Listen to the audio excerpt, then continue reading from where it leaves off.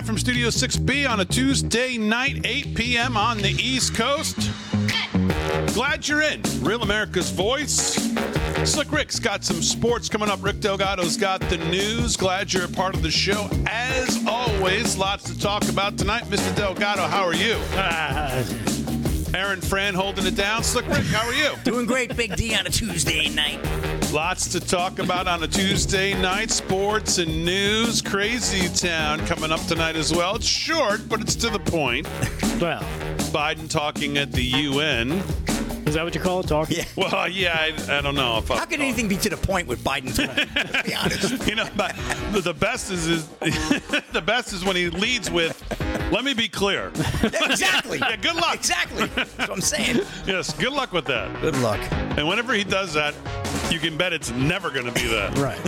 That you can take that to the bank. So, Aaron and Fran holding it down as always. Of course, all our friends in the Getter chat or whoever social media you're watching us on, or live from Studio6B.com, or on all our social media at LFS6B. Make sure you follow us everywhere you can. Lots to get to. I want to get to what's going on in the Republican Party. We've talked about this a lot. I've talked about it a lot since I did this show and since 2015. We've talked about it a lot since this formation of this version of the show since 2020. And that, of course, is these budget battles over the closing down of the government, which is, I think, happened 21, 22 times since the 70s. We've always come out the other end. Government shutdown. The issue with the Republicans, and there's many, but the issue with the Republicans when it comes to this government shutdown is we can't get to a government shutdown until the Republicans decide, like, what is their goal? Like, there's no consensus that I can tell around what we want to do. I know some say we're not going to do anything in any CR, and I respect that, and I've talked about that. And then there's some that said we got to have a starting point. We got to have a jump off point. We have to have something.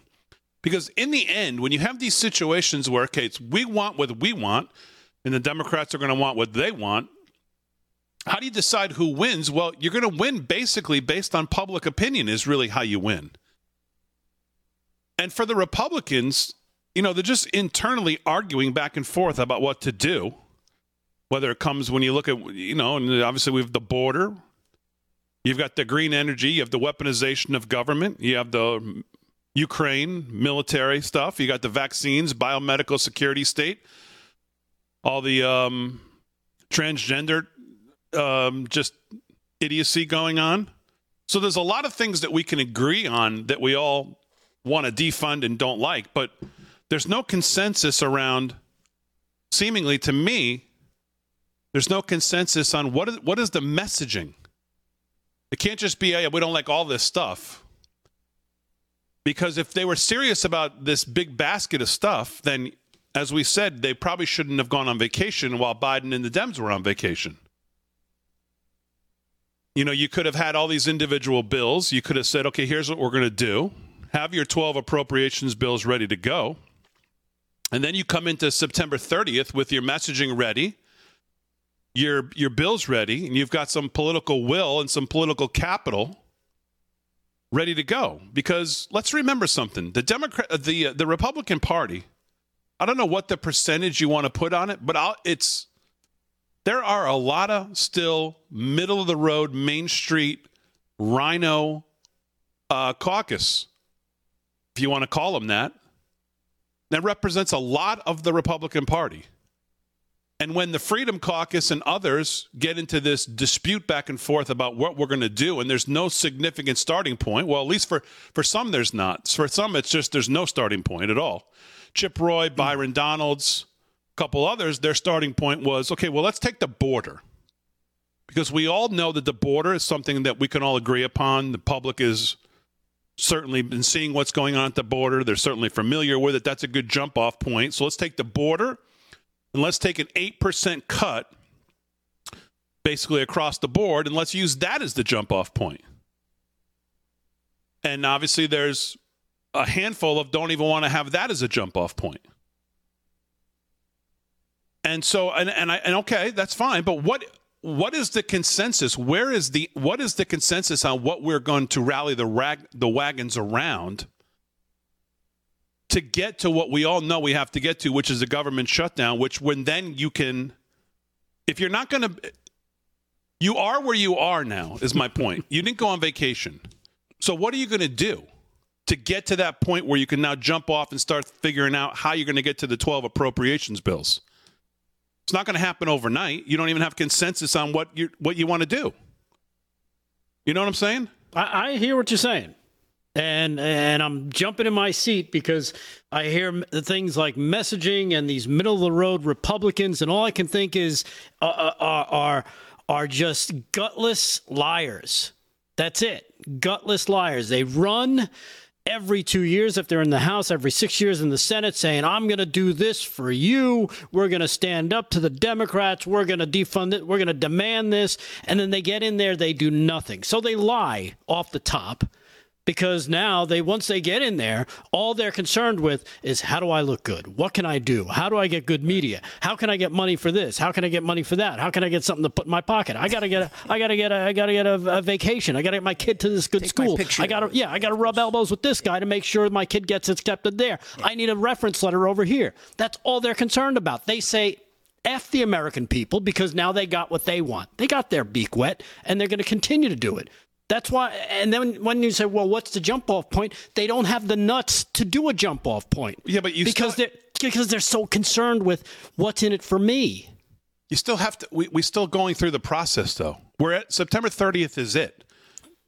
So you still have to unify behind some message. What is the end goal? You have to unify behind something. Is it we're going to defund as much of the stuff as possible? And okay, is that the unifying message? What is the unifying message? What's the most defensible position you can go out and say, we're not going to fund these aspects of government? I think and I think it was something you were reading about yesterday with Matt Gaetz proposing, or somebody proposing, just doing single bills, which is probably the best way to get there. I know we have to get to that, though. We have to get to single bills. We didn't get to it during August recess because we went on recess just like Biden and Democrats went on recess. But I'm saying I think that would be a great thing to say. Okay, you know what? We're drawing our line in the sand here. Immigration, the border, this is a single bill. This is all that's on it. Don't try to attach anything. And we can get everybody on the record once and for all. And we can expose, who exactly are the liars and who are the ones who have any guts that care about the American people and what the American people want. But that's the point. The House has to pass something to say, okay, here's our position.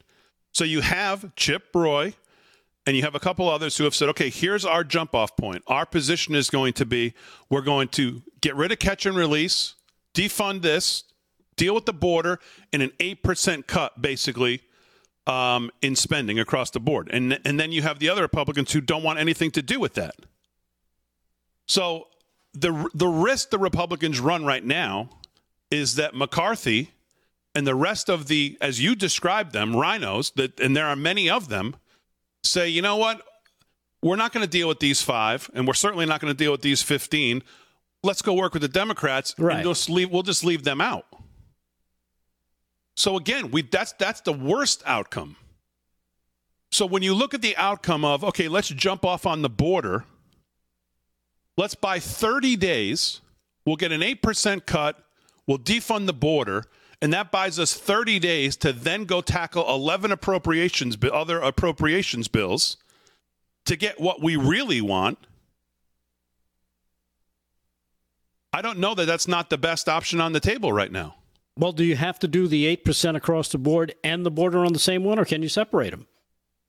Well, why would you want to separate them? Why wouldn't you want to get that if you can get that now? Well, if you can get it, great. But I'm saying if you can't get it, if you're putting a couple things together and all of a sudden the squishy, nutless ones go, oh, I don't think I can do that, then, of course, you got a problem. Now you can at least get them on the record being, what about the border? Let's just do the border. How are you on the border? If they start getting squishy again, okay, you're the problem on the border. 8% across the board. Oh, you're going to have a problem with that?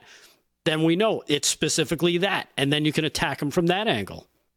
I think it's about really just And call a Republican on Republican on crime, but you gotta attack the people on your side if they're not going to support what they pledged to their constituents when they were running that they were going to do. And if they're not going to do it, expose them for it.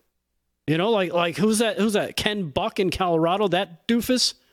He's horrible.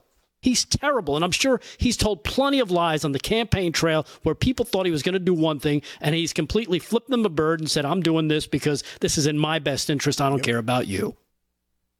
I don't know. I'm very angry about this discussion. Well, I mean, you could that's fine to be angry about it, but again, September 30th is coming. So what is the... If you don't think what Byron Donalds and Scott Perry, I think it is, and whoever else has put on the floor to say, let's lead with the border. Okay, we can all agree that the invasion at the border by our own government, perpetrated by this administration, we can all agree on that. And if we can get an 8% decrease in spending for the next 30 days, while we say this is not our final what we want, but we're jumping off here, that leads us to a government shutdown, because obviously Biden's not going to accept that. And then you go put the 11 appropriations bills together to say, we've gone through this now with a fine-tooth comb, and here's what we're willing to fund. Right. Here you go, Mitch. Yeah, and like I said, if you can get those two together and get that through, great. But if all of a sudden you try and put those two together and you're coming up short, then okay, there's a problem here. Which side is the problem? Is it the border side or is it the 8% side? And well, if you have a problem on either one of those, you're doomed anyways. Right. But then you can at least isolate. Okay, let's get the border done. So that's a positive. That's a win. You get the border done. Now you attack this 8% and see what is the problem with the 8%. I'm just trying to think of diagnosing that problem of how you could not get everybody on board. You know what I mean? The issue is if you tell McCarthy that nothing is good enough, he's going to go work with the Democrats. And then Matt Gaetz can, move to vacate, right? Great. Go ahead. Vacate. What is that? At that point, what does that get you? Are people not saying, okay, I don't want an 8% decrease in spending, or I don't want to get rid of catch and release in this first in a 30-day CR because of McCarthy? Well, what has McCarthy gotten us so far? He's gotten a no limit in terms of the last deal he did, right? Again, that's fine. I'm not disagreeing with you, but I'm saying what changing him out at this point does that make? In what you're trying, again, what's the messaging? What's the goal you're trying to get to? What does changing him out make change? It makes it so they know, hey, whoever's next, you're going to have to work with us, or we're going to take you out too. We're going to keep going through it until we get what we need. But they're not saying I'm not voting for it because McCarthy's still the speaker. You take McCarthy out, all of a sudden they're going to go, okay, now I'm for the board, now I'm for this. That's my point. How does that get you closer to the votes? Because McCarthy's in charge of whipping up those votes. And if he's not willing to do it... All right, we'll talk more about the CR. We'll talk about what I think President Trump's messaging might be going forward, or maybe what it should be. Sports and news as well, all coming up.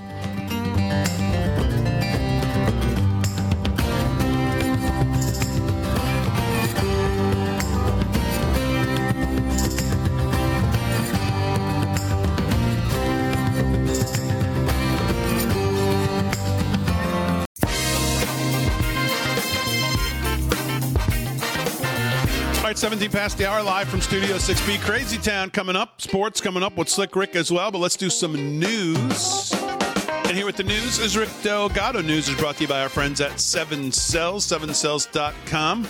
Use our code at checkout for 20% off. Rick Delgado, what's going on? All right. Well, I don't know if you caught this, and we know her name by now, Miranda Devine. She writes for the New York Post. Well, she had an interesting article today, which, again, jumps back to January 6th, and what the FBI knew and what they didn't know, and how many people did they actually have there. Well, according to this, the FBI had so many paid informants at the Capitol on January 6th that they actually lost track of the number, and had to perform an audit later to determine exactly how many confidential human sources run by different FBI field offices were present that day. This, according to a former assistant director at the Bureau, as he confessed to lawmakers. At least one informant was communicating with his FBI handler as he entered the Capitol. We're not sure if that guy's ever been charged. And let's see. According to Stephen D'Antuono, he's a former Bureau Washington field office chief. D'Antuono has testified behind closed doors at the House Judiciary Committee that his office was aware before the riot that some of their informants would attend the Stop and Steal rally thrown by former President Donald Trump, but he only learned after the fact that the informants run by other field offices were also present. So, you know, I have field offices in every city. It seems like every city seemed to be sending FBI informants and human confidential sources to the rally that day. The Washington field office had to ask the FBI headquarters to do a poll or put out something where people were saying if any of their CHSs were involved, he said, so they could get a handle on the scale of the FBI spying operations at the Capitol that day. We're only learning about this now. Isn't it crazy? We started getting responses back from FBI headquarters, according to D'Antuono, which helped identify which field offices had planted confidential informants in the crowd. One paid informant from Kansas City was flown in at the Capitol as the crowd surged inside and allegedly was in communication with his handler while they were in the crowd, I think, saying, we're going to go in, according to the former Bureau brass. They're trying to stop some of the action, he said, or they left or whatnot. Asked to how many informants the audit discovered were in the crowd that day, D'Antuono would only say a handful. And we know how the FBI loves to lie. The FBI spent an average of $42 million each year in payments to confidential human sources, according to the Justice Department's Office of Inspector General, which raised concerns about the vetting process they have for these informants. In a letter to FBI Director Christopher Wray Tuesday from Judiciary Committee Chairman Jim Jordan, he described D'Antuono's testimony as extremely concerning. It suggests that the FBI cannot adequately track the activities and operations of its own informants, and that it lost control of CHS's president at the Capitol on January 6th. These revelations, he said, reinforce existing concerns identified by Special Counsel John Durham about the FBI's use and payment to CHSs who have fabricated evidence and misrepresented information. And I'm sure some of the defendants would have loved to have had some of this information at their disposal for their trials, right, Dame? Yeah, well, this is not the only January 6th news of the day. We obviously had news today on Ray Epps. Yes, Ray Epps, who was all of a sudden now he's been indicted as well. Yep. The only person on January 6th that I'm aware of that was caught on film actively telling people to go into the Capitol, charged today with one misdemeanor count of disorderly conduct on restricted grounds. Now, there have been people who were not even at the Capitol who got multi-decade jail sentences on seditious conspiracy charges over January 6th. He's on tape actively telling people that we've got to go into the Capitol. Yes. He's one of the first people that I remember in the footage tearing down a barricade, encouraging others to tear them down. He gets no obstruction felony, no civil disorder charge, no seditious conspiracy, not even a trespassing charge. And we're supposed to believe that this is something other than just, okay, it's kind of like Hunter. We're going to just give you a little something so that we can continue to charge all of our enemies with everything we want. We got to just, decorate it up here and make it look a little. Like, how else can this be anything other than that? Yep. Someone who wasn't even at the Capitol gets 22 years. Yes. And a guy who was actively on tape telling us we got to go in, smashing down barricades, gets like, slap on the wrist and it's a joke. Yeah, and you remember the testimony of Christopher Wray when he was confronted by Ted Cruz asking how many confidential human sources they had on the ground, and they wouldn't talk about it. Defense lawyers for the trial of the 5 Proud Boys recently asserted that the FBI had as many as 8 informants spying on their organization alone, and at least one was with them at the Capitol that day. And, of course, you remember former Capitol Hill Police Chief Stephen Sund has said, in addition to the paid informants. The FBI had at least 18 undercover agents that he knew of in the crowd, plus an estimated 20 more from the Department of Homeland Security. Yeah. So I really honestly believe all of this is still just a big in-your-face middle finger that we're going to do what we want and you're not going to stop us. It's like the Clapper and Brennan hirings today. Those two are back. It's just like, it's just right in your face. They're just going to, you just come stop us. Just come try it.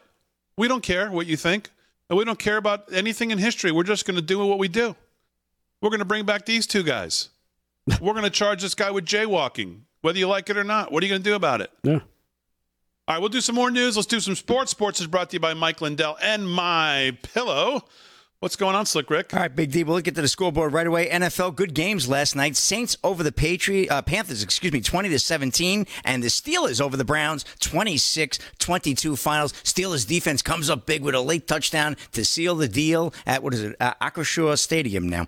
And let's get to the Major League Baseball scores. Right now, Rays over the Angels, 2-1, bottom 6. End of 5, the Twins blanking the Reds, 2-0. Marlins, 3-1 over the Mets, bottom 6. Top 5, Blue Jays over the Yankees, 4-1. Braves 3-0 over the Phillies. That's in the top of the 5th. Rain delay, Cubs and Pirates, no score. The Cardinals over the Brewers, 2-0, bottom 2nd. Top 2nd, no score, Rangers and Red Sox. Orioles and Astros. Orioles lead that one, 2-0, top of the 1st, just underway. Mariners, Athletics, Giants, Diamondbacks, Rockies, Padres, Tigers, Dodgers. Full slate tonight. Only about 10 games left in the regular season as we wind down to the wild card round and the playoffs. Can't wait. And the reason why I had Patriots on my mind, Patriots fan dies after fight in the stands at Gillette Stadium. Warner Todd Houston of Breitbart reporting. A New England Patriots fan died at Gillette Stadium after a scuffle with another fan in the stands on Sunday, according to multiple reports. Dead is 53-year-old Dale Mooney of Newmarket, New Hampshire, who was caught up in a fracas that turned into a physical violence during the game. The altercation occurred in the 4th quarter and was allegedly the culmination of a series of taunts and arguments between the deceased and an unnamed Miami Dolphins fan who was sitting a few rows away from Mooney. By the 4th quarter, it had just kind of come to blows, said witness Joe Kilmartin, according to CBS News. CBS noted video recorded by Kilmartin shows the moment the Dolphins fan approached Mooney and delivered a few punches that left the Pats fan unconscious. Then you saw a fan deliver 2 punches to the victim, a Dolphins fan. He was wearing a Dolphins jersey, and the victim just kind of slumped over at that point in his seat, Kilmartin said of his video. Another witness added at one point, one came down to the other one's row, and it got more physical, just pushing and shoving, grabbing jerseys or whatever, but I only saw one punch, but I definitely saw the punch and the gentleman who was knocked out in one punch. It was pretty much a vicious punch. That was a quote there. First responders tried to revive Mooney at the stadium, but were unsuccessful. He was rushed to a Attleboro hospital, but he was later pronounced dead. He kind of looked lifeless leaving. It was definitely sad. Nobody goes to the game to witness a fight like that, Kilmartin said. Mooney was the father of 2 boys and a lifelong Patriots fan. His wife eulogized him as a man with a big heart who wouldn't hurt anyone. I mean, folks, we're getting out of hand here. Cincinnati Bengals fan had bumped a guy in the head as he was handcuffed at a game on Sunday, and I think there was a big brawl. Houston Texans. Fran said it was a big brawl, big fight at the Jets and Cowboys game. That wasn't on the field, though. That had to be in the stands. And that was a wrap, Big D. Out of control. Guy's there with his son. I mean, these stadiums and these owners have got to do something to get more security or something in these rows because they're just out of control. All right, we're back. More news coming up after this.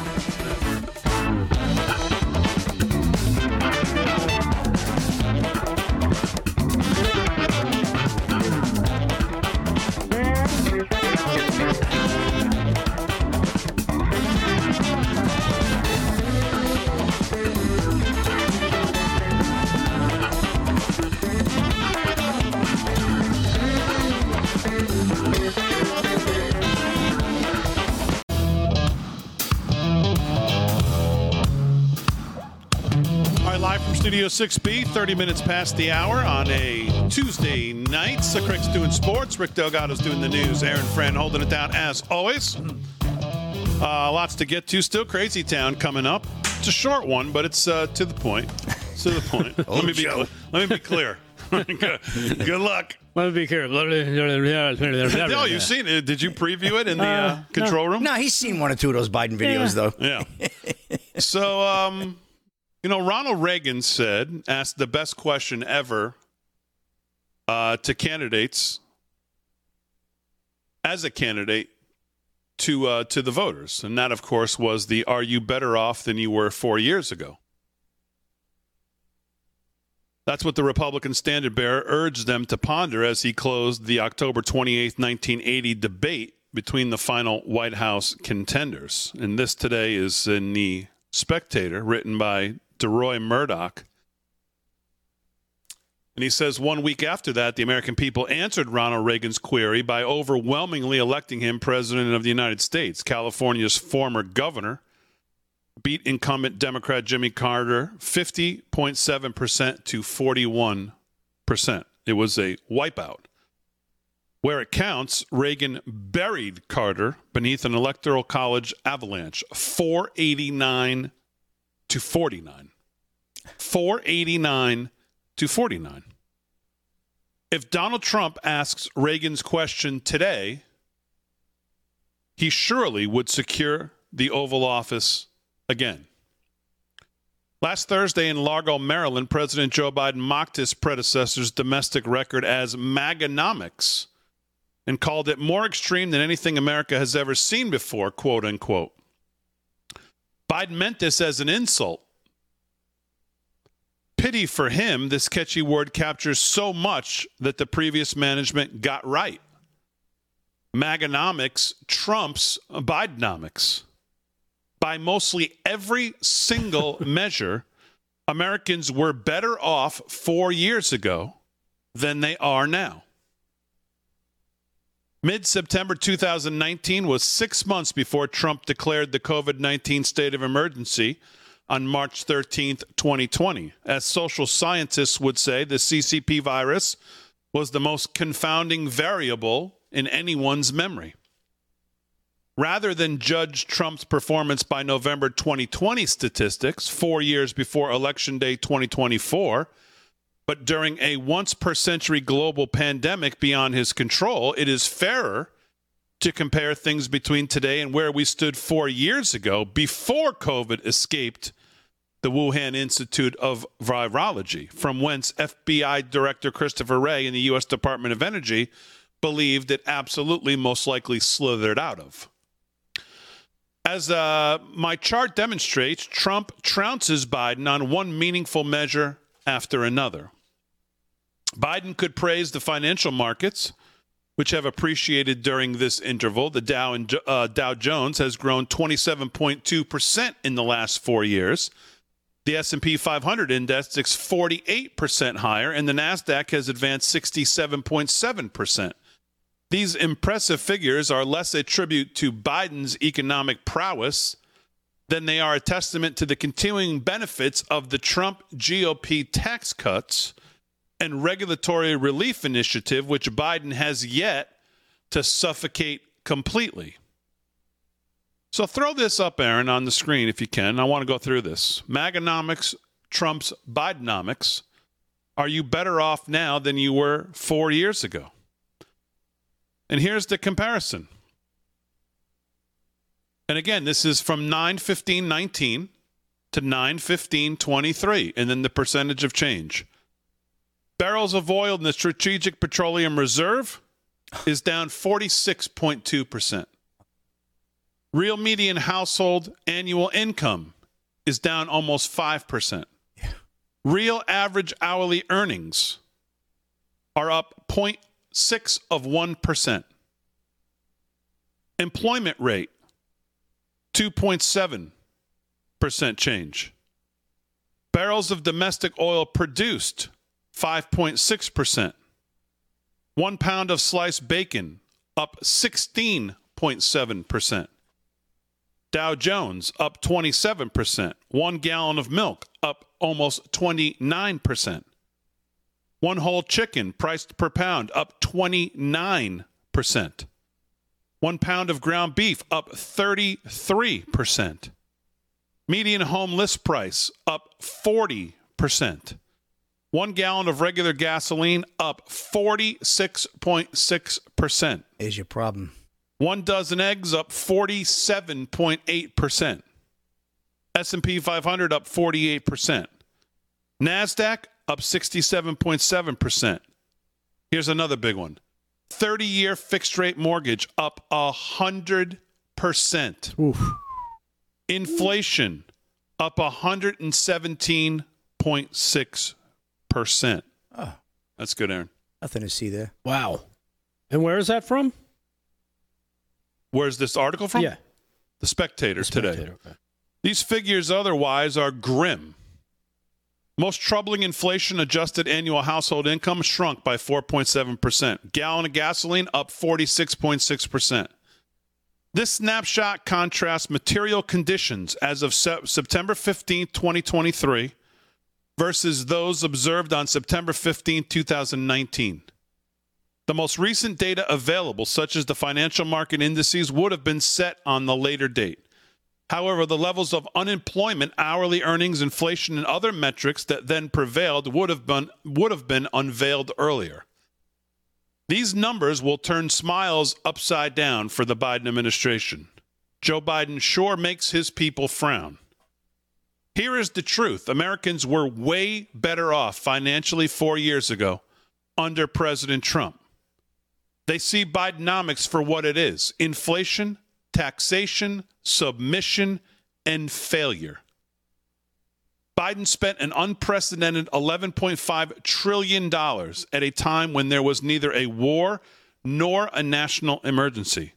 This included over $4 trillion on 3 massive socialist spending bills crammed with every ridiculous and dangerous idea that the most fringe far-left lunatics in Congress ever dreamed up. All told, Maganomics is no slander. It is a slogan. President Trump and his supporters should start printing it in bold colors on banners, buttons, bumper stickers, anything else they want to print it on. And that gets to the heart of it. And I think the president would do well to work that simple question into not only his messaging, but his debating, because it's a very simple question that people can relate to. Because people can very easily in their mind, upon hearing that question, think back very quickly what the last 4 years have been like. People don't forget the struggle. People don't forget the struggle. They don't forget trying to figure out how they're going to make the mortgage. They don't forget what they're going to take out of the cart when they go to the grocery store because they can't keep everything in there. They don't forget those things. And when you pose this question to them, you would think a large majority of them would start to say, you know what, I really am not better off. I'm way worse. It's way worse. Way worse. So yeah, in a big way too, because I was just looking at your chart. I wanted to make sure I had the numbers right in front of me. Did some quick math, and just pulled only the things that you would buy in a store or something you would buy every day. You know, like the gas and the food. I left out the household stuff. The NASDAQ and the house price and all that stuff. And I went with these 6, the bacon, the milk, the ground beef, the eggs, the chicken.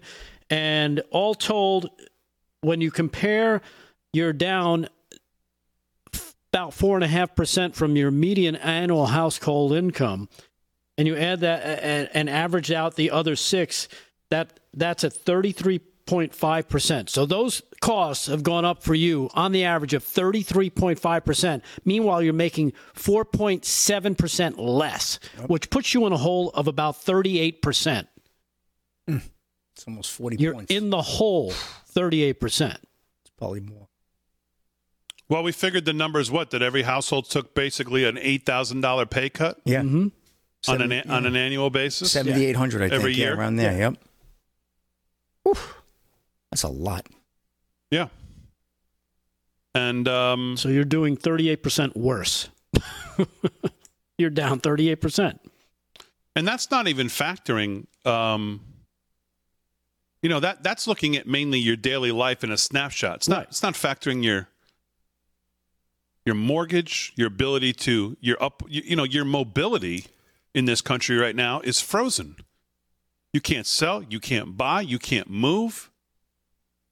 Well, yeah, the 30-year fixed rate went to 100%, 100% change. And by the way, it's going to probably go higher. The Fed is meeting today, and tomorrow we'll hear from the Fed at 2:30. He's going to leave rates at best unchanged. Some say, I don't think so. I think I have a bet with somebody on this show, too, that he's going to raise twice more. There's no chance of that. I think he's going to raise. I don't think there's any chance he's going to raise again. If he raises, I mean, maybe. Maybe there's a slight chance. I don't think so. I think he leaves it unchanged. But still, you look at what's going on in the bond market. Mortgage rates are probably going to go up again. They're probably not done going up. Yeah, and if you want a little icing on the top of that there, Damon, hold on to your horns for this one, as home building collapses as the market struggles. This is coming from Newsweek, of all places. How could you build homes like this? Yeah. How could you be a builder? New home construction in the U.S. plunged in August to a 3-year low, according to data released on Tuesday, as high mortgage rates, increased cost of labor, and the price of building homes took its toll on the industry. The administration and then there's states like California, by the way, that on top of that have a full-fledged war continuing going on energy, on oil companies, on all these things that make all these things go. California, I saw today, is suing. The state is suing the big oil companies because they say 50, 60 years ago, they had information on how big polluters they were. And they said they hid it from the public. This is what's going on in California. This is what the taxpayers' money is being spent on. Yeah. Suing the companies that are responsible for most of the stuff that drives our lives and drives our economy. And drives their cars around the state. It's absolutely insane, the what's going on with energy in this country. And you start looking at all these numbers. I mean, honestly, you just wonder how anybody could vote for this again. Yeah, and they will because people believe it. So many people still believe. Oh no, Democrats are fighting for us. Oh yeah. None of this Joe Biden stuff is real. They're just making it up. Yeah. Well, and that's again brings us back to what's going on with the auto workers too. What's the deal with that going to be? We're going to bankrupt them again, and then have the American people have to bail it out again. I just don't see how the American people, with the struggle they're going for, this is what I said yesterday, I know people didn't agree, how people relate to that, how people relate to those demands, given where we are and what everybody feels like in this country. All right, more news, sports, all coming up. 17 till the hour, live from Studio 6B on a Tuesday. We're back right after this.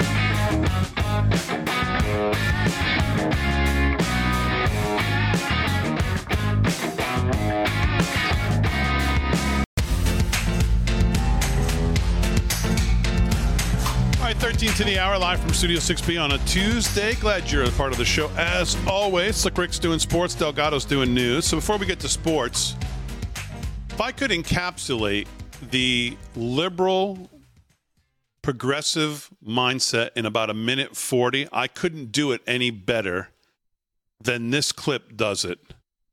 And I want to get to this a little later, but Levin's new book, The Democrat Party Hates America, is out, and I have my copy today. This is just the perfect encapsulation of progressivism and the liberal, unwarranted guilt, whatever you want to call it, mindset. Especially, by the way, did you know Hollywood was on strike? I don't think anybody even knows anymore or cares. The writers, but they're still on strike, I think. Yeah, well, the actors are on strike, the writers are on strike, and nobody misses it. So who cares? This is why they don't miss it, too. So listen to this. This is this comedian, Louis C.K. Listen to this clip. Talking about the border with Joe Rogan, I believe. But my feeling is they should open it, the border. And just let them pour in, let everybody pour in, and then the answer, which is, well, then there'll be all these problems. Yes, there should be. It shouldn't be so great here, is what I'm saying, in America. It shouldn't be. It's a weird thing to sequester a certain group of people and try to keep upping their lifespan. and their lifestyle, and just keep trying to increase that for this group of people, and then this pressure of people trying to come in so they can enjoy it. And then it gets worse and worse down here. I mean, I'm not Canada. It's really just from down here. There's something wrong with that. That's not a system that's working. And it forces people to do cruel things to other people. There's a lot of people that die so Americans can be safe. They're just dying, weddings that are drone bombed in Yemen because a guy said something that might have resulted in American insecurity. Not even like definite American deaths, but like just so we can breathe a little easier. Folks die. And folks do labor in unsafe places so that we can keep the prices where we like them. There's so much about American life that other people pay for. That's part of it. But also, it's not good for us either. It's not a good way to live in a gated community. If you let folks pour in like any other wave, it'll kind of slosh, and then things will be different. I don't know, what'll really happen? A bunch of people, will they just come with knives and start killing everybody? I don't think so.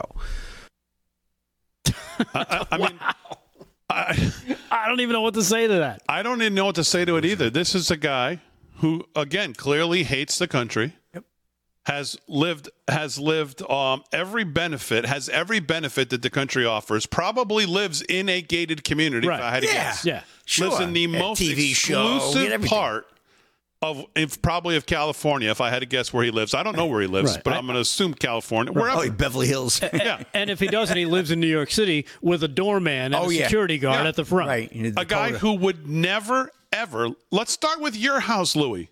How about we put the first 100 in your house? There we go. That's exactly what I wrote down here when I heard this guy talking. He's like, "Oh, we should just let them all in." Okay, let's start at your place and see how you feel and see how dangerous things get and see what happens to people. Because that's what it takes. They need to feel this themselves. Because, like you said, he probably himself lives in a gated community. He's got multi-million dollars. He signed big deals. He made a lot of money before he got canceled because he following allegations of sexual misconduct, and the Me Too movement went and got a hold of him. Another guy who tries to sell this Marxist claptrap of that if you're succeeding, someone else has to be losing. If we're doing great, everybody else has to be doing terrible.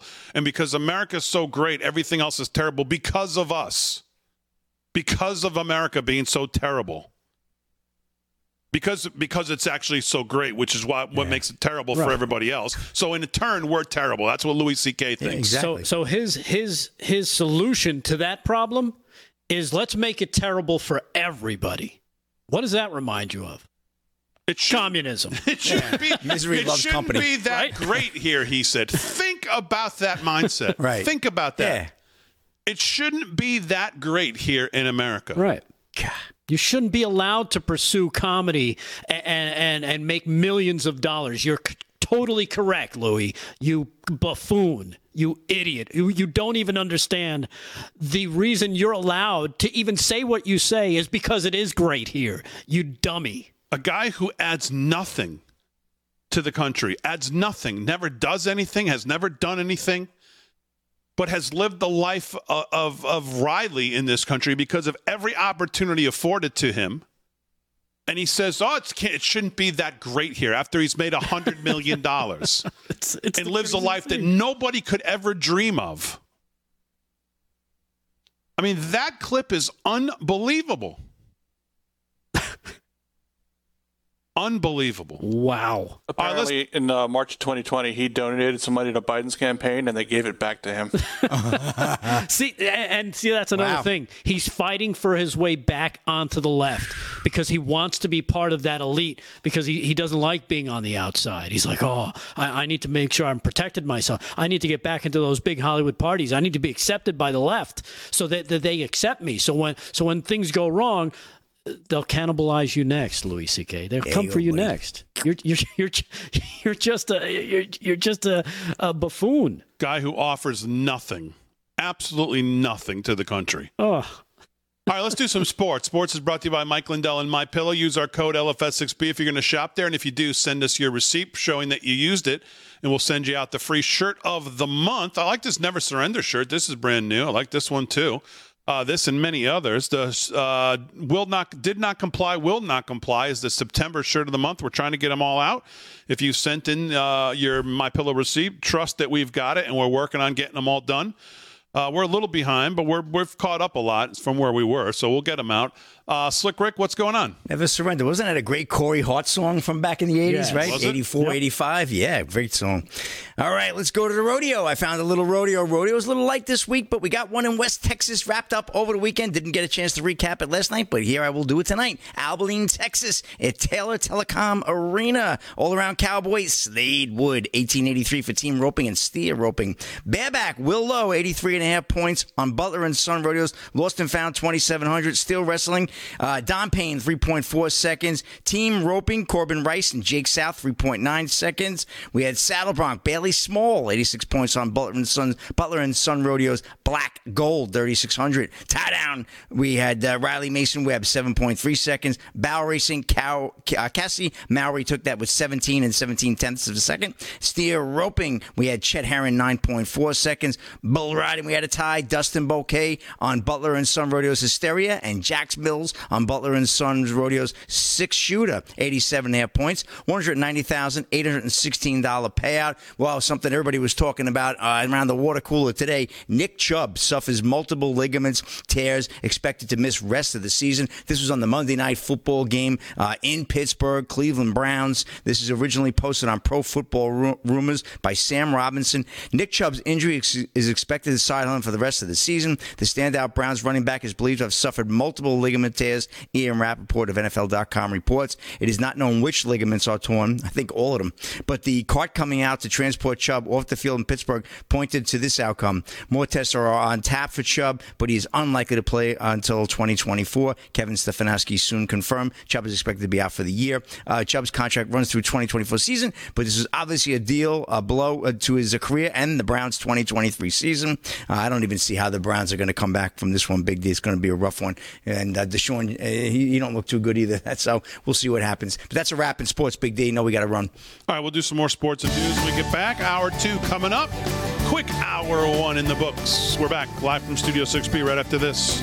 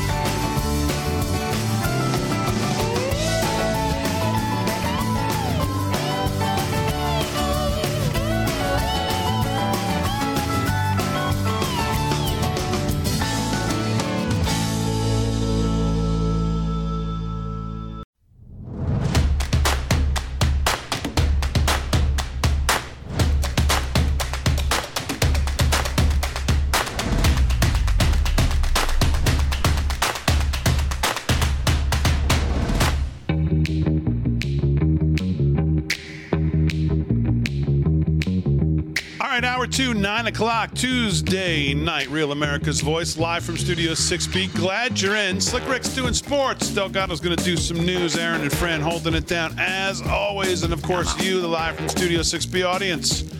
We're always appreciative of you being a part of the show. 2 hours, Monday through Friday, 8 to 10, right here on Real America's Voice. Whether you're on Getter, wherever you're following us on social media.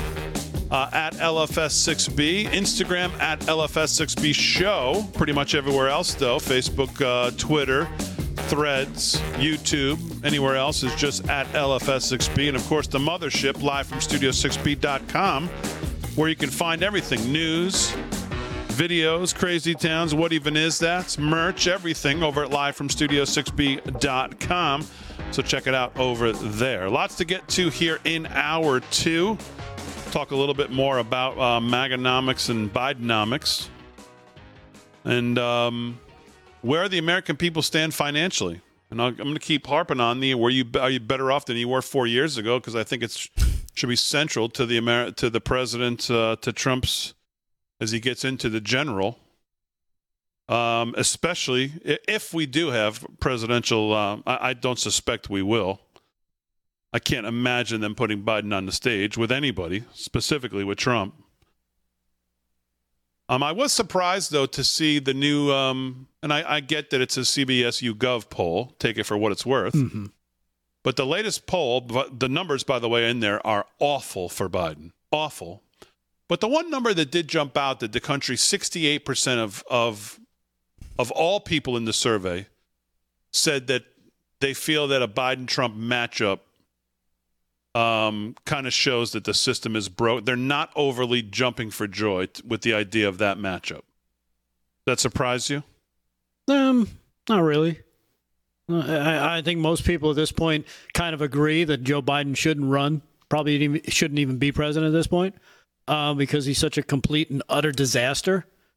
But that's, hey, if that's what you voted for, you're getting it, and you're getting it good and hard. How do you like it now? You know, the other thing I was thinking it could be part of that, though, and I never got to it, but Selena, I think it's Selena Zito is her name.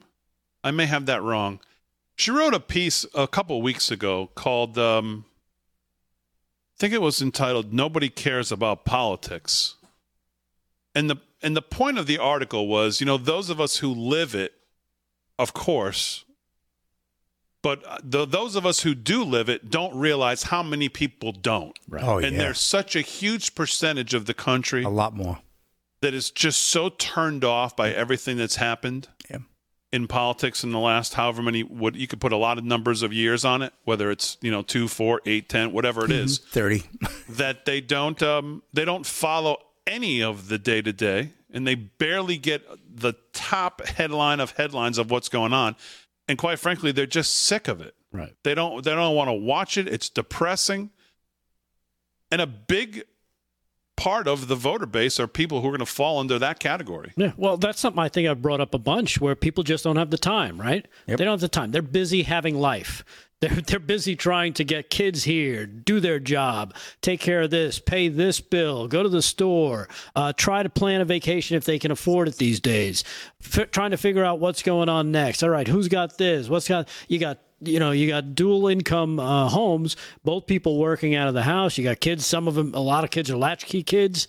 There's a lot going on. When they get home at night, the last thing they want is to sit down and watch the news, because that's like from a bygone era, right? Where you had a single, usually the dad would go to work, he'd come home 5:00, he'd get his dinner, sit down and watch the TV or read the newspaper, right? Exactly. And that's how they discuss politics and knew the news of the day, so to speak, or they'd watch Walter Cronkite at 6:30 and that was it. These days, that's not the experience most people have. But and then I throw it back to the point where we've talked about, what's the point if we keep bringing this stuff up and nothing ever happens, is because we are in a different spot. We need to reach people. We need to let them know, hey, this is what's going on in your government. You're not hearing about it. These people aren't going to tell you the truth. They're going to lie to you. They're going to give you a headline that's skewed, that says this, without ever presenting what could really be important to you as not only as an American citizen, but as a voter. So when it comes time to vote, hey, you know what? Nobody did suppress that laptop story this time. Now I know that this guy and his family are a bunch of scumbags. I'm not going to vote for them. Yeah, I had it right. It was Selena Zito, and it was entitled "Everyone's Tired of Politics." Everyone outside of the media activist pundit bubble, that is. And she basically just talks about a trip she had on the back roads of the country. And she went into all these small towns. And how basically the sentiment of all of us is the idea that everyone's just consumed by presidential politics. And the reality is actually far from that. Right. And again, you get the NBC, the ABC, the CBS. You stick with just those three. And what are you going to get? You're going to get liberal, left-wing presentation. Donald Trump said this today. You're only going to get, he said this. This is terrible. You should never say this. but they'll never go back and correct the record and be like, turns out he was right about this. He was right about that. He was correct. You shouldn't be doing this. We should be paying less for this. They'll never get that. Not from those guys and not from the MSNs and CNNs of the world. You know where she went, Slick Rick? Did she talk to a lot of people to put this article together? To the rodeo. Oh, yeah. Well, some folks like the rodeo, some don't, but most do because those were the Patriots saw, Big D. Yep. They're there. She said, tired of politics, I was at the rodeo to have fun and enjoy the barrel races and breakaway roping. Great people. And not talk politics. And anyone she talked to said, I'm just tired of it. And I'm not in the business of politics. Even some, she says, in the belly of the beast, D.C. agreed. In Washington, D.C., the average normal person does not post on social media unless they're posting about their grandchildren. People talk about the bubble all the time. It really does exist, and it's not just a media bubble. It's a media activist, political intelligentsia bubble that is very interesting and compelling to the people who live within it and utterly irrelevant to most others who just vote every 4 years because it's their civic duty. Yeah. And, you mentioned social media as well. I think a study was done. This is probably over a year old. I remember hearing this, that of everything you might see on Twitter, like 90 to 95% is usually posted by about 10 to 12% of the active users. Yeah. So talk about a bubble. It's a different reality. So. Yeah. All right, let's do some news. We haven't done a little news here in a while. The news is brought to you by our friends at Seven Cells, and here with that is Rick Delgado. What else is going on? All right, well, this is a kind of a weird, sad story. Kind of just broke just before the show here, Dame. In Philadelphia, Temple University acting president Joanna Epps died. On today, stage, right? Yeah, shortly after becoming ill on stage during a memorial service, officials said, describing her loss as a gut punch and struggling through emotion as they recalled her nearly 4 decades of service. Epps was attending a memorial service at the university for Charles L. Blockson, a curator of collection of African-American artifacts, when she suffered what a doctor at the news conference described as a sudden episode. The Philadelphia Inquirer reported that Epps, who was scheduled to speak at the service, slumped in her chair shortly after the event began and was carried out in the arms of a uniformed officer after the announcer asked if there was a doctor in the house. She was then taken to Temple University Hospital, where she was pronounced dead. Later in the afternoon, she died at the hospital. She died at the age of 72. So young. That's young today. Yeah. Crazy. It really is. Crazy when you think, she's there to speak at a memorial service and she doesn't seem to make it. So. No, not doesn't seem. She didn't make it. Right. Yeah, she did make it. What am I talking about? Yeah. I happened to see that right before I saw that story, so I knew what you were talking about, actually. It's crazy. Yeah. You want to hear something else that's kind of crazy? Well, we talked about it last week when they started poking around with Elon Musk. Well, federal prosecutors are now seeking information about transaction between Tesla and other entities related to the billionaire. It seems like, President Biden was onto something when he said those things should be looked at when it comes to Elon Musk. Federal prosecutors are scrutinizing personal benefits may have been provided to Elon Musk since 2017 as part of a criminal investigation and examining issues, including a proposed house for the chief executive. The U.S. Attorney's Office in the Southern District of New York has also sought information about transactions between Tesla and other entities connected to the billionaire, people familiar with the investigation said. Prosecutors have referenced the involvement of a grand jury. Now they're going after for a grand jury. I guess they really hate what he's doing with Twitter these days. The new information indicates that the federal prosecutors have a broader interest in the actions of Musk and Tesla than was previously known, and that they were pursuing potential criminal charges. The Wall Street Journal reported last month that the Justice Department is investigating Tesla's use of company resources on a secret project described as a house for Musk. The house effort, known within the car maker as Project 42, and plans call for an expansive glass building to be constructed near Tesla's Austin area factory and headquarters. The SEC has opened a separate civil investigation into the project, and as you can guess, the government is going to be all over him now. Because, well, he's on the wrong side, as you can tell. Yeah, of course. Just amazing. Just amazing stuff. And here's another one that'll make you hold on to your horns a little bit. California lawmakers there, Damon. What is this? Hold on to your horns. He's still stuck on that steer from a couple of weeks ago. Remember The guy who had the thing next to him in the car? Yeah. Okay. California lawmakers vote to end travel ban to states with anti-LGBTQ laws. You heard that right. California is going to lift a ban on the state-funded travel to states with anti-LGBTQ laws. Who even knew that they had a ban to begin with? And instead, they're going to focus on an advertising campaign to bring anti-discrimination messages to red states. Now they want to flood red states with LGBT stuff.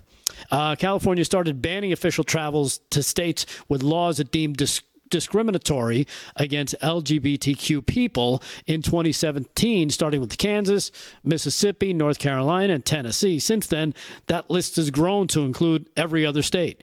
Okay, total of 26, actually. Most of them, of course, being Republican-led, following a surge of according to them, anti-LGBTQ legislation. So there you have it. They're going to end that because I guess they figured out, hey, you know what? We need to go to these states to actually do business because all the blue states that we like that are all LGBTQ friendly, they don't have anything we need or want. So red states hold the line. Yeah. And that's all I got now because I know we're running out of time. Yeah, we're going to hit the break. It's an article in Breitbart today. Oversight Committee intends to subpoena Hunter Biden, James Biden's bank records as early as this week. Ooh. And, of course, James Comer said that was exactly what was going to happen. Jim Jordan as well. And it looks like could be happening soon. So we'll follow that. Couple of the headlines we want to get to as well. Crazy Town coming up as well. Lots still to do. Live from Studio 6B on a Tuesday.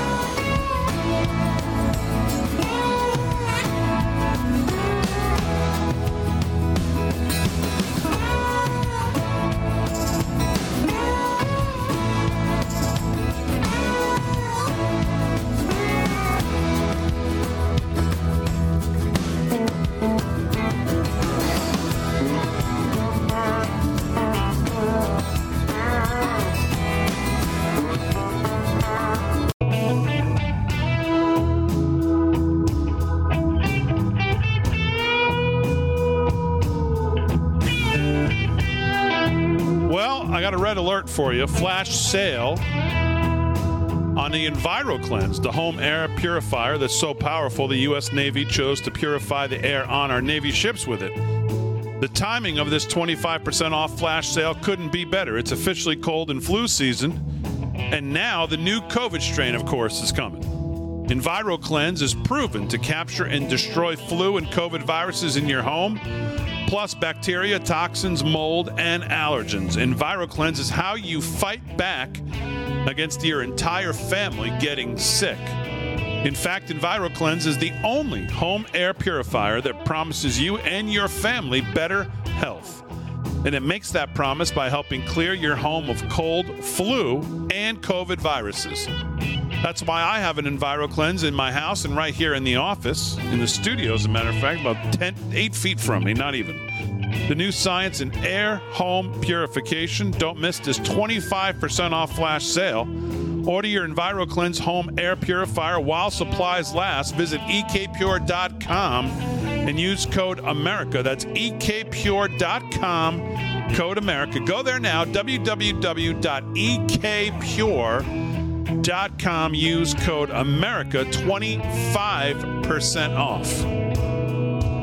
And every one of you who has gotten one has written me and said that I was right on the money with describing what those first 48 hours is like.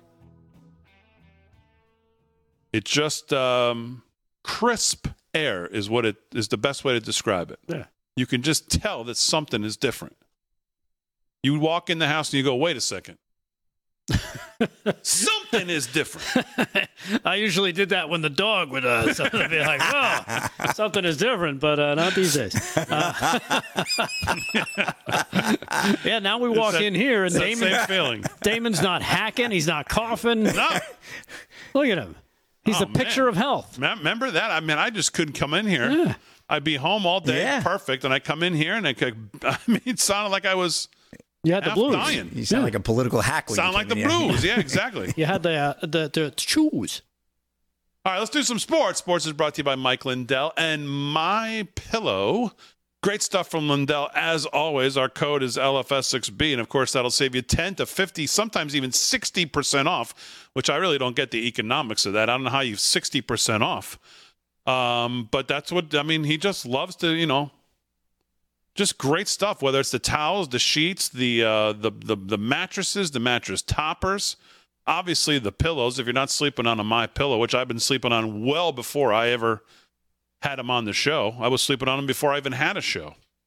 I was sleeping on him when Imus was pushing him, when Hannity was pushing him, right before when Lindell just broke in 20 years ago. If you're not sleeping on a My Pillow, you're not sleeping probably as well as you should be, so check them out. Slick Rick, what's going on? Oh, I got a great quote in the Gator Chat, Big D. AZ Sunquist, LFS6B is the only show the whole family watches every night. I like to hear that. I love hearing that. I think that's great stuff, right? It's funny. I get a lot of that. Beautiful. You know what I get a lot of? I get pictures of us on the screen. I love it. I've got a few of those, too. Up on the screen, and then either people with their animals, which seem to like the show. I think they like Delgado's part the most, looking for a UFO. Or them with their He's out of his bird anyway. Them with their kids or grandkids watching the show. I do get a lot of that. Yeah, and I always get a picture, I think it's nightly, from my buddy Dosher on Facebook, where it's just him and his feet, and he's got us up on the screen. It's just him and his sock-covered feet watching the show. We should, Aaron, remind me if I get those. I should start putting those pictures together. We could use them as bumpers on our way out. Yeah, that'd be awesome. We should start showing some of these, whether it's merch. I get a lot of those, too, people in their shirts. Mm-hmm. I love when I get an email that says, hey, I wore my shirt to the school board. Everybody goes, hey, I like that. What's that? I'm going to wear this one tonight. Get them. Come on. I see that, and I start filling orders. I start throwing in extra shirts. It's like, give them the MAGA one. Come on. Throw it in there. I didn't even want it. Just throw it in anyways. All right, Slick Rick, what's going on in sports? All right, well, Deion Sanders condemns death threats against CSU's Henry Blackburn. This is Kyle Bonara of ESPN. Yeah, Colorado coach Deion Sanders condemned the recent death threats. Can you imagine this? Against Henry Blackburn in the wake of the Colorado State defensive back's illegal hit Saturday on Buffalo star Travis Hunter. That's the one that Deion and I stayed up till about 2:30 in the morning to watch. I was watching that too, man. That was a great game. You watched that too, Rick? Yeah, unbelievable. One of the best college games I've seen in years. That was a bad, dirty hit, no doubt about it. Yep. I saw Deion today, though. He was right on. He was very good. Well, he's worried about the young man. Henry Blackburn is a good player who played a phenomenal game, Sanders said Tuesday. He made a tremendous hit on Travis on the sideline. You can call it dirty. You could call it. He was just playing the game of football, but whatever it was, it does not constitute that he should be receiving death threats. This is still a young man trying to make it in life, a guy that's trying to live his dream and hopefully graduate with honors or a degree, committed to excellence, and go to the NFL. He does not deserve a death threat over a game. Blackburn, a senior from Boulder, Colorado, was whistled for a personal foul for his late hit on Hunter in the first half, which required the Buffalo's two-way start to leave the game and go to the hospital. Hunter was released from the hospital and will miss at least Saturday's game against number 10 Oregon, which is going to be a killer, and likely a few more weeks with a lacerated liver, so pretty serious.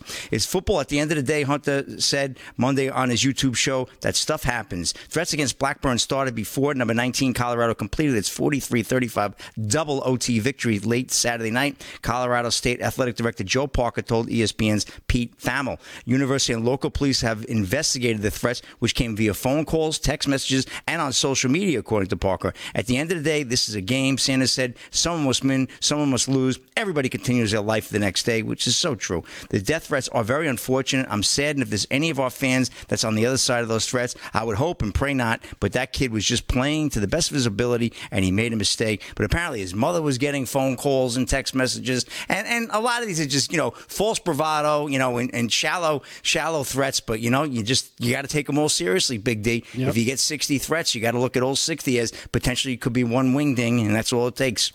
And Phil Mickelson says he's not betting on football this season. Good idea, Lefty. Mark Schleyback of ESPN writing, 6-time major champion Phil Mickelson said he isn't wagering on football games this season as he continues to recover from a gambling addiction. Mickelson's statement on social media Monday comes about a month after professional gambler Billy Waters alleged in a book that Mickelson bet more than $1 billion on football, basketball, and baseball over the past 30 years. Most of you will enjoy this football season with moderation while having lots of fun and entertainment. Mickelson wrote, the fantasy leagues will provide banter amongst friends, and money won or lost betting won't affect you. I won't be betting this year because I crossed the line of moderation and into addiction, which isn't any fun at all. The money wasn't ever the issue since our financial security has never been threatened, but I was so distracted I wasn't able to be present with the ones I love and cause a lot of harm. This lack of pressure has been so hurtful. Lack of presence, excuse me. Mickelson, 53, said throughout his gambling addiction, he has been told, you are here, but you're not with us. And that's what happens. People, they get in the, I know I get in these moods with my picks, and I don't even have any big money on the line. And I'm like, I'm in a bad mood. I was like, why are you in a bad mood? I'm like, Colorado's losing by 10. I got this game. I picked it on the show. And it's absolutely insanity, which we love to be insane on Football Sunday, a lot of us. And some of us don't care, but I do. And that's a wrap in sports, Big D. Back to you. All right, Slick Rick. Fine. That's good. I have my little confession booth here. Come on. All right, we'll do some more sports with Slick. Sports is brought to you by, again, Mike Lindell and My Pillow. We'll do news when we get back. We'll do Crazy Town when we get back. We've been speaking a lot of the economic stuff tonight. We'll continue to, because there's another headline that's out today. I'm going to post that CBS YouGov poll because it gets down to a lot of questions that I hadn't heard in a lot of different posts about what are the attributes that people going into the 24 are looking for in the president. And, of course, one of them is they want a strong leader. Biden, not. Trump, yes. The numbers are really just every one of them gets worse and worse for Biden when you look at it. So I'll post that. And I also want to get into this failing household numbers. And you look at the income of households, how Biden inflation has hit America's wallet. So I want to get into a little bit of that as well. All right, Crazy Town and the news, though, when we get back right after this.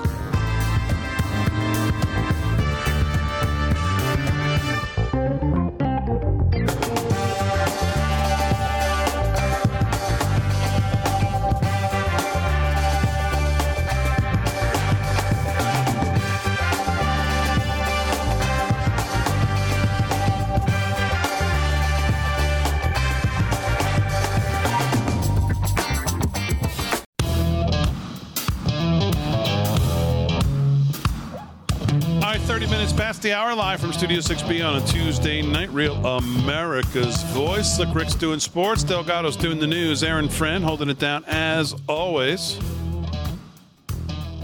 Let's do Crazy Town. Crazy Town. Biden was at the UN. Didn't get much of a reception. I noticed that when he was brought in by the handlers there. And this is just a quick recap of some of the moments that just, as the camera kept panning to, there's John Kerry sitting out there and Anthony Blinken and the America congregation out there. I don't know. Every time the camera would hit them, I just got the sense that they were just holding their breath that this guy could make it through. Right. Either that or they weren't paying attention. There's a few times they panned to him and they weren't even paying attention to the guy. Either that or they were trying to figure out what the hell did he... Well, this is not long, but this is some of the moments that they dreaded. Roll it, Aaron. Crazy Town.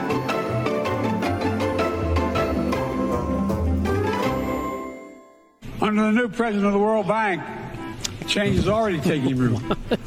Last month, I asked the United States Congress for additional funds to expand World Bank financing by $25 billion. Oh, great. And the G20, we rallied the major economies of the world to mobilize even more funding. Collectively, we can deliver a transformational boost to World Bank lending, together with China, on issues where progress hinges on our common efforts. Nowhere is that more critical than accelerating the climate crisis, than the accelerated climate crisis. Simply put, the 21st century, all right. 21st century results are badly needed. Yeah, me too. They're needed to move us along. Or to move that Now, sentence as we along. evolve our institutions and drive creative new partnerships, let me be clear.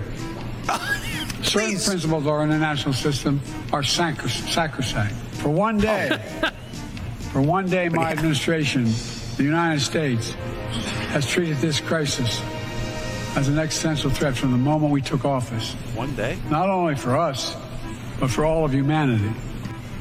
There can only be one answer to that question. We must, and we will.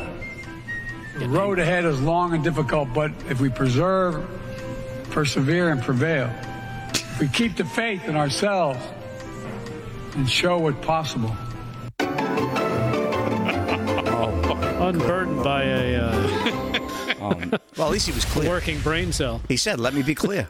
Be clear. Let me be clear. We worked on this for one day. I think he meant from day one, but I don't know. One day, day Mr. one. Magoo. Yeah, no, For man. one day, Mr. we Magoo. treated this really seriously, you know. One day. What the hell is he talking about? Exactly.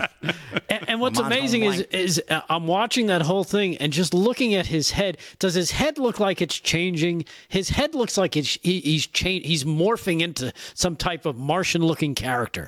I don't know. I don't know if it's because his eyes are getting smaller, his lips have disappeared, so now it's only like he's got slits for eyes and slits for a mouth, but his head seems to be getting a little wider at You top. might be onto something. And his little bit of his eyebrows are kind of like getting like that. Yeah, like that. There you go. Beam me up, Biden. Here, like this. Look.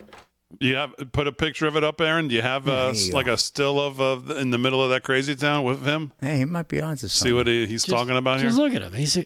He's a creepy looking dude. Watch when he zooms in. Like let it play a little bit. Zooms in. It changes the G20. direction. When he's looking the other We rallied direction. the watch. major economies of the world to mobilize even more funding. Right. Yeah, me too. Collectively, Right we there. can Stop. deliver There you go. Look at it. Oh, yeah. Look No at lips. His eyes are squinting because the brain is getting bigger. His eyebrows. It seems like things are going up like this. It looks like his Simon head. Ball Sinister. He really Yeah, does yeah. look like he's getting older, like by the day. Like Yeah. it's really By the showing. second. Really showing. There's no way he's running. Either that, or he's just about to climb out of that skin and reveal himself as some type of reptilian or something. I don't know what the hell's going on with this guy. He's finished. I'm your nightmare. No question about it. 3 years and counting. No doubt about that. There is no doubt about that whatsoever. He makes Freddy Krueger look like Sleeping Beauty. Jeez. Let me be clear. gosh.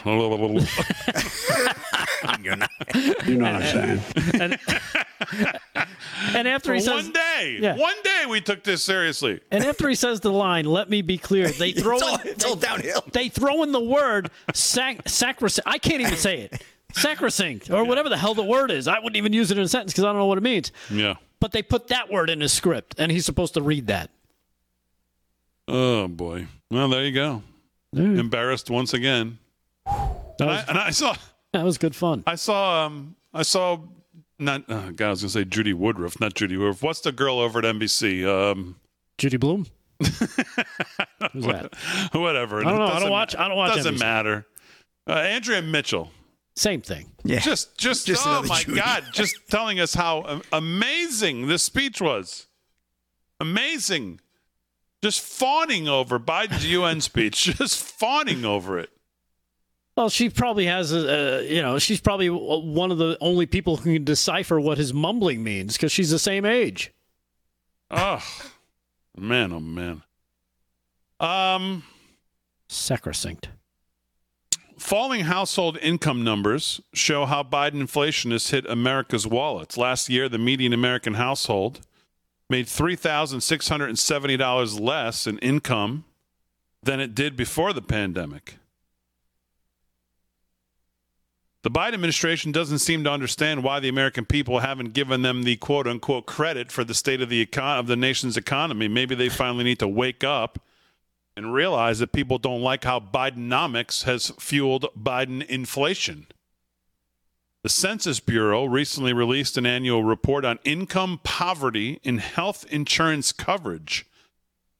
The reports illustrate how families have lost ground since the COVID pandemic and why low unemployment or even rising wages will not lead to positive feelings about the economy unless and until inflation gets under control, which there's not a whole lot of chance that that's going to happen before the election, which is, again, getting back to what we talked about before, that very simple messaging question of are you better off than you were 4 years ago, I think should be the centerpiece of President Trump's messaging. Yeah. Because it's easily understandable and people can answer it in one word. Most telling numbers in the report come in this table of income. One column of that table lists household median income for a given year. The numbers since the pandemic illustrate how American families have lost ground. 2019, median family income, $78,250. 2020, $76,660. That's $1,590 below the previous year. 21, $76,330, $1,920 below the previous year. 2022, $74,580, $3,670 below 2019. So from $78,250 to $74,580. To put it another way, last year the median American household made $3,670 less in income than it did before the COVID pandemic.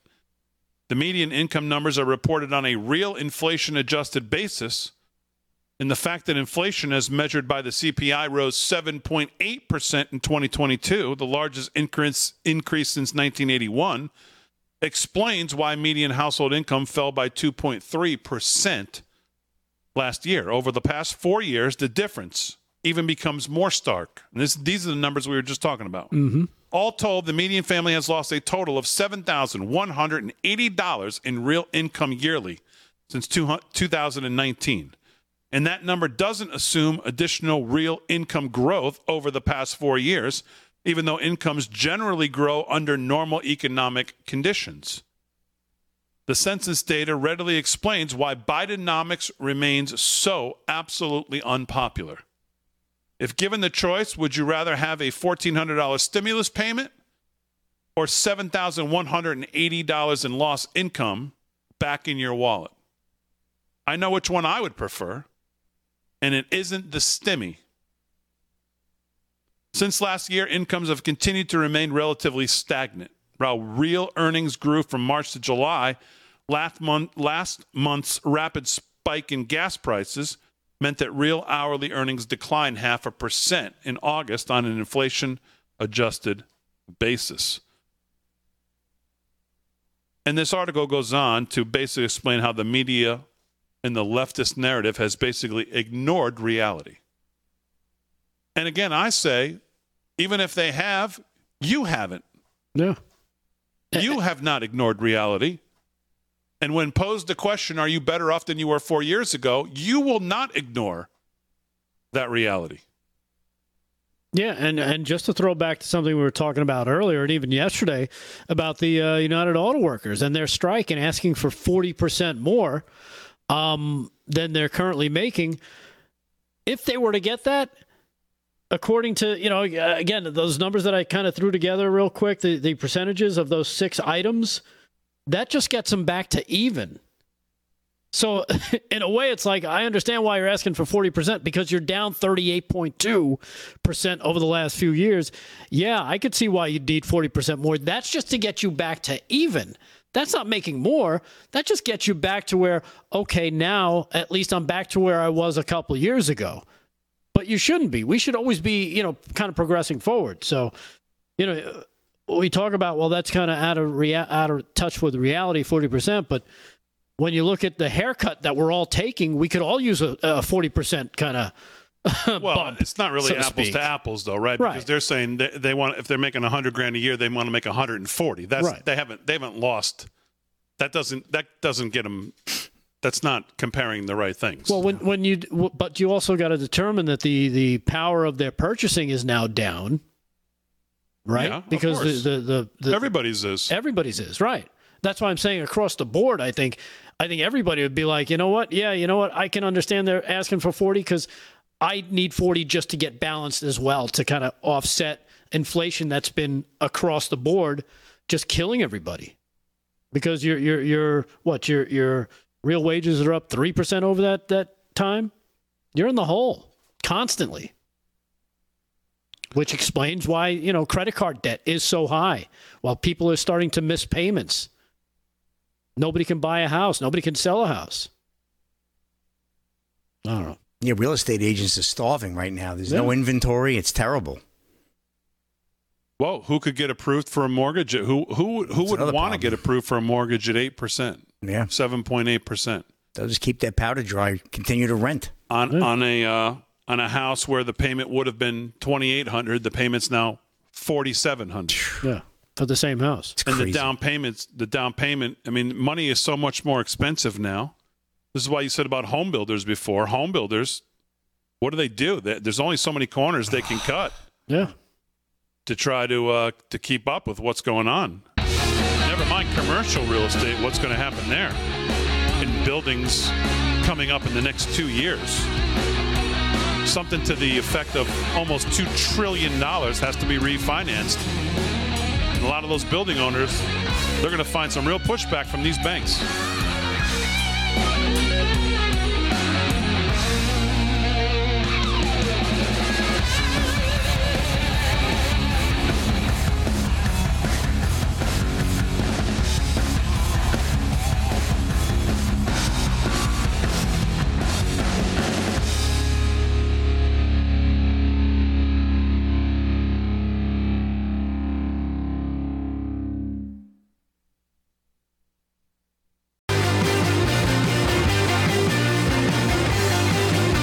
All right, 13 to the hour live from Studio 6B on a Tuesday night. Let's do some more sports news before we wrap it up.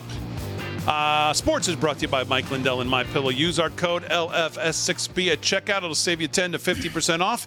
If you do use it, once you get your receipt from MyPillow, send it in. We'll send you our shirt of the month, which is the Did Not Comply, Will Not Comply shirt for September. We'll send you that absolutely free. Just tell us your size. And you send those emails and forward those emails that you get from MyPillow, the confirmation email showing you used our code and all your shipping information to lfs6b at yahoo.com. Forward it to lfs6b at yahoo.com. It's going to take us about a week or so to get your shirt out to you, but maybe a little longer, but we'll get it out to you. Just give us your size. Slick Rick, what's going on? All right, Big D, Major League Baseball. Like I said, just 10 games left in the season as we wind it down. Some good races for the wild card, especially in that NL Central. And the Reds tonight aren't doing themselves any justice as they trail the Twins 7-0 at home. Bottom of the ninth, looks like that's all but over there. Yankees getting beat by the Blue Jays 7-1, bottom of the ninth. Not much has changed in the Bronx either. Top of the ninth, Braves lead the Phillies 9-3. Boy, the Braves look strong, Atlanta. Big D. I think they're the odds-on favorites to take it all this year. Cubs over the Pirates 4-0, end of 2. Bottom of the sixth, the Brewers, another good team that's going to take the NL East, up 5-3 over the Cardinals. Red Sox 3-2 over the Rangers, top of the sixth. Also top six, Orioles lead the Astros 5-3. Mariners and Athletics, no score in Oakland, bottom of the first. Also top of the first there, Giants lead the Diamondbacks 2-0. Just underway, Rockies and Padres, no score. And earlier today, the Rays defeated the Angels 6-2, and Marlins 4-3 over the Mets. That was a final as well. Tigers and Dodgers, that's going to take place in about 25 minutes. One more story to wrap up the night in sports. MSN ridiculed for apparently AI-written obituary that called dead NBA player useless. Warner Todd Houston of Breitbart. Microsoft-owned MSN.com was criticized for publishing an obituary of former NBA player Brandon Hunter. We reported that on the show. That was clearly and badly created by AI and not a person, as it was incomprehensibly filled with miscues, improper word use, and even insults. The post was meant to detail the life and passing of the one-time Orlando Magic player who collapsed suddenly and died at only 42 during a hot yoga workout in Orlando. However, all good intentions allegations aside, the article quickly went off the AI rails when it exclaimed Brandon Hunter useless at 42. That's exactly what the quote. Brandon Hunter useless at 42. Calling the dead player useless was not the only blunder in this obit, clearly written by a misfiring artificial intelligence bot. The now deleted story also noted that Hunter handed away after his successful college career, which saw him earning vital success as a head for the Bobcats. The obit was who also helpfully informed readers that Hunter performed in 67 video games. Then there was this garbled sentence, sounds like Biden, telling readers that Hunter achieved a career high of 17 factors in a recreation in opposition to the Milwaukee Bucks in 2004, according to the website Futurism. The website reached out to MSN and asked just what was going on over there and was told the accuracy of the content we publish from our partners is important to us and promised to keep working to enhance our systems to identify and prevent inaccurate information from appearing on our channels. MSN also noted that the faulty, not to mention offensive AI product was removed from its site. Good move, boys. As Futurism noted, this is not the first time that MSN has had a memory hole, memory hole a poorly written AI article, and it will happen more often since MSN fired most of its human news writers. The other half are probably on strike, so this is what you're dealing with. And that's a wrap in sports, Big D. That's all we got for tonight. Not a real active night. Shohei Ohtani had a successful elbow surgery, but he won't be pitching next year for the Angels. He'll probably be a free agent, and he won't be pitching until probably 2025. That's a wrap in sports, Big D. All right, Slick Rick, very good. Sports again brought to you by Mike Lindell and MyPillow. Let's do a little more news. What's going on, Rick Delgado? All right. Well, I want to make sure I get this story as a follow-up to other stories we've done in the past week, as Mexican doctors conclude tests on alleged non-human alien corpses. And here's what they've determined, Damon. Mexican doctors have found no evidence of any assembly or manipulation of the skulls of the so-called non-human being remains that were presented to Mexico's Congress last week, seemingly proving that the remains were not human-made. Wait, that wasn't Pelosi, that picture I saw? That was not Pelosi, and it wasn't Biden. Oh. The scientists concluded a number of tests of the two specimens at the Newark Clinic on Monday and live-streamed the entire procedure on YouTube. In the end, Jose Benitez, the director of Health Sciences Research Institute and the Secretary of Mexico's Naval Office, said the studies proved that the alleged aliens belonged to a single skeleton and were not assembled with human objects. He also said the team found that one was alive, was intact, and was biological and was in gestation, pointing to large lumps inside the alleged ET's abdomen, which suggested that means it could be eggs for more aliens. I can affirm that these bodies have no relation to human beings, he said, and the pair, which were allegedly unearthed in Cusco, Peru in 2017, also have elongated skulls with 3 fingers on each hand. I like that word, elongated. Yes, elongated. Elongated skull. Story is elongated. Skull, okay. I got that. Oh, you want me to keep reading? Oh, please. Musan said they had strong and light bones, no teeth, and had implants of cadmium and osmium, which are scarce elements on Earth. So how Sounds about like that? Nancy. Take that. Wow. And 1/3 of their DNA is considered unknown. I'm on the edge of my seat. You should be. These things are scary and creepy, and they might kill us. Okay. All right. Okay.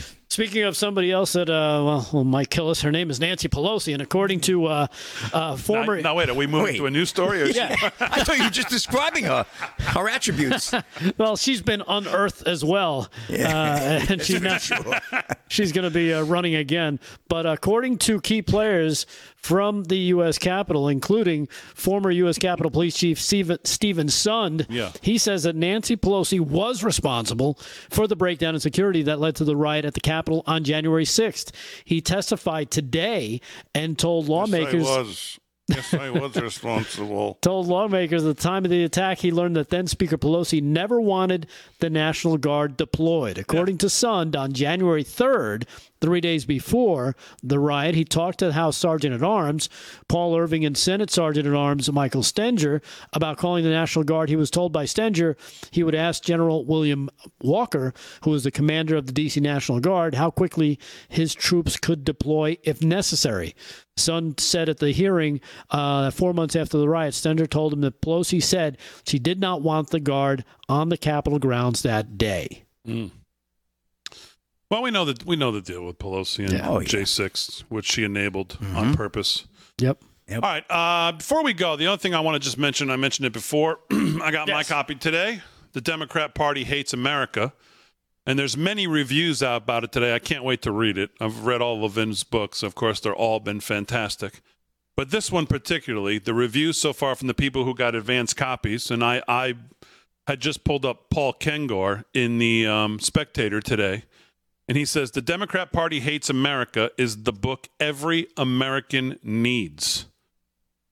He says, this book is the most powerful indictment of the Democrats that I've ever read. It is so scathing with so much information that I got to the point where I dreaded attempting to write a review about this book. It is so packed with material that there's no way to adequately summarize in 1,000 words. You need to buy the book and read it for yourself.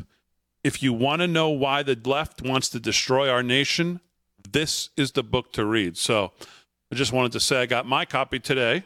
Yeah, I heard chapters 4 and 5 are supposed to be really, really, explosive. 4 and 5? Yeah.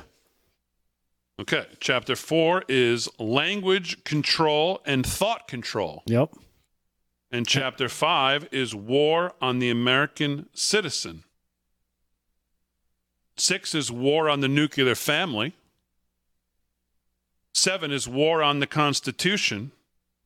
8 is Stalin would be proud. Oof. I'm going to say every chapter seems like the Democrat Party hates America. Yeah, sure does. And I will start reading that tonight. As always, we salute our military, active and inactive, police, firefighters, first responders, EMTs, all our truckers, all our farmers, everybody that keeps the country moving forward. Thanks to the guys on the show. Thanks, Aaron. Thanks, Fran. Most of all, thank you, the live from Studio 6B audience. We'll see you tomorrow night. Have a great night. We'll see you tomorrow night, 8 p.m. right here live from Studio 6B. Sound like the bling. You're a ding-a-ling. Yeah, wear those out.